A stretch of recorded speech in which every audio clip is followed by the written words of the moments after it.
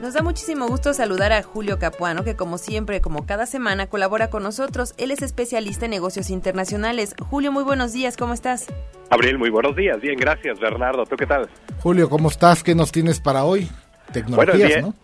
Exactamente, el día de hoy vamos a hablar un poco acerca de lo que es la tecnología, pero específicamente los negocios. Vamos a hablar de dos herramientas que son muy nuevas, sobre todo para lo que son las pymes.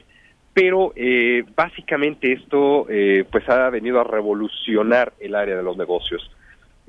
Vamos a hacer un poquito de historia de lo que ya hemos platicado anteriormente. Por ahí de la década de los 80 pues, aparecieron los certificados de calidad, que ya hemos platicado un poquito acerca de ello. Y con eso también aparecieron nuevas metodologías que vinieron a cambiar realmente el rumbo de los negocios. Parte de esos cambios fue algo llamado gestión de procesos, que seguramente pues muchos ubicamos en esa década 80, 90 que empieza a ser algo muy muy importante. Y realmente la gestión de procesos no es otra cosa más que pues un análisis detallado de cómo eficientar las áreas que están involucradas en un proyecto. Cada una de las áreas tiene ciertas responsabilidades, pero a veces no se llevan a cumplir a cabalidad. En la actualidad realmente existen dos herramientas que pueden ser usadas ahora por pequeñas y medianas empresas en todo el mundo y que ayudan a esta gestión de procesos. La primera a la que me voy a referir es una que se llama ERP, por sus siglas en inglés, y básicamente son sistemas de planificación de recursos empresariales. Ese es el término, digamos. ¿Qué es? Esto, bueno, son administrados realmente a través de un software especializado, y anteriormente, bueno, solo las grandes empresas usaban estas herramientas. Te estoy hablando de empresas pues realmente grandes que tenían que lidiar con la mejor toma de decisiones para hacer más productivo al empleado y obviamente a cada una de las direcciones que existía. En ese sentido, con esta herramienta de ERP, se viene gestionando un poco más el saber específicamente qué está haciendo el empleado, cómo lo está haciendo en una línea de producción, por ejemplo, y se puede dar una respuesta mucho mejor y eficientar los tiempos muertos para poder tener pues mucho mejor producción y que todos estén haciendo lo que tienen que hacer de manera interna en la empresa. La segunda herramienta se llama CRM, igual son siglas en inglés. Son sistemas que de igual manera ayudan a gestionar la relación entre el cliente principalmente y tienen su función en pues realmente en incrementar las ventas. Eso es lo que el CRM intenta hacer.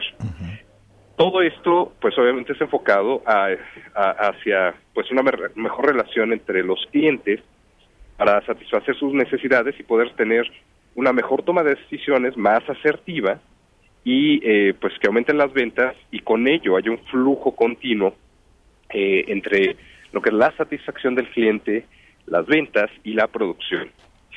Este sistema, digamos, también es administrado a través de un software igual, pero no solo promueve la comunicación entre los actores de cada proyecto, sino que también representa, digamos, la evolución de las famosas bases de datos. Todas las empresas tienen bases de datos, pero esas usualmente se llevan a través de lo que conocemos como Excel. Esto realmente ha sido una gran equivocación, porque las bases de datos que se llevan en Excel no están, no son funcionales. ¿Por qué? Porque Excel no es una herramienta diseñada para eso. Realmente es para hacer, pues obviamente cálculos matemáticos, es una hoja de cálculo para poder hacer cálculos mucho más automatizados. El CRM, en este sentido, brinda una gran capacidad de infraestructura para tener una base de datos muy amplia, pero no solamente eso, sino también relacionar qué es lo que sucede con cada uno de esos actores en las bases de datos. Puede ser un cliente potencial, un proveedor, y esto nos va a ir relacionando, por ejemplo, órdenes de compra, cuántas ventas hay, incluso hasta las quejas de los mismos clientes, porque el CRM tiene un portal exclusivo en donde hay una interactividad entre el cliente y el proveedor. Entonces, esta herramienta digamos, nos ayuda a tener ese dinamismo entre saber qué es lo que está sucediendo al exterior de la organización. Ambas herramientas, obviamente posibilitan compartir información muy valiosa a través de toda la organización y hacia afuera, y mejorar la toma de decisiones. Todo esto se hace usualmente a través de lo que conocemos como la famosa nube. Todo está en la nube, entonces toda la información es muy ágil, porque vamos a suponer un vendedor que pues llega a algún lado con algún cliente potencial y se lleva su tableta, por ejemplo. Dentro de esa tablet él puede estar almacenando información, puede alimentar la información dentro del CRM para que en tiempo real y en ese instante pueda generar una orden de compra, una cotización, y se le dé una respuesta inmediata. No haya que esperar a regresar a la oficina, hacer una cotización, regresar. Se pierden tiempos. Aquí la idea es precisamente pues generar un poco más de agilidad en estos procesos, que es de lo que veníamos hablando. Dijimos que este tipo de software ha sido usado pues por empresas muy grandes, pero en la actualidad ya existen herramientas, incluso hasta de lo que llamamos open source, que es de código fuente abierta, para que puedan ser personalizadas acorde a las necesidades de cada empresa, porque ese es el chiste de estos dos sistemas. Claro. No son muy genéricos como estamos acostumbrados, tiene que ser exclusivamente diseñado para la empresa y para sus necesidades. Entonces, ahorita en ese momento hay empresas que ya están diseñando, ya están entrando al mercado para diseñar sistemas de CRM y de ERP para las empresas de corte incluso micro a pequeño. Claro. Porque pues obviamente ya empiezan con una gestión de procesos, y esto ayuda a que conforme vaya creciendo la organización tanto en tamaño como en necesidades, la misma fundación, la misma estructura de los tiempos, de los esfuerzos, el capital, etcétera, esté perfectamente distribuido y alineado a los objetivos pues que busca cada empresa. Ahora, Julio, una cuestión, a ver, antes de continuar. Sí. Una de las cosas que creo importantes, ¿no? Es que las empresas, sobre todo las medianas, pequeñas y microempresas que estén apostadas, digamos, en este mundo de los negocios internacionales, primero se tienen que acostumbrar a dejar un lado por momentos, digamos, este trato personal de estar en el mismo edificio, de tener una comunicación oficina y empezar a usar estas herramientas de tecnología de la información por lo más simple que podría ser el correo electrónico, y empezar a mentalizarse, digamos, habituarse en las tecnologías de la información para que no nos sea extraño en el momento que lleguemos a un ERP o a un CRM, ¿no?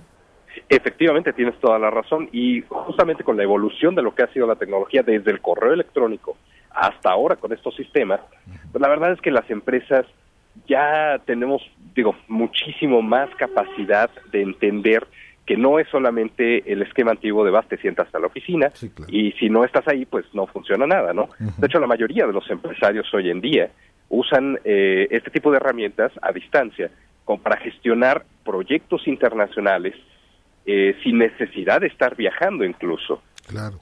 Ahora, por ejemplo, ya con la evolución de los teléfonos inteligentes y las tablets, tenemos todo un mundo completo realmente a nuestro alcance.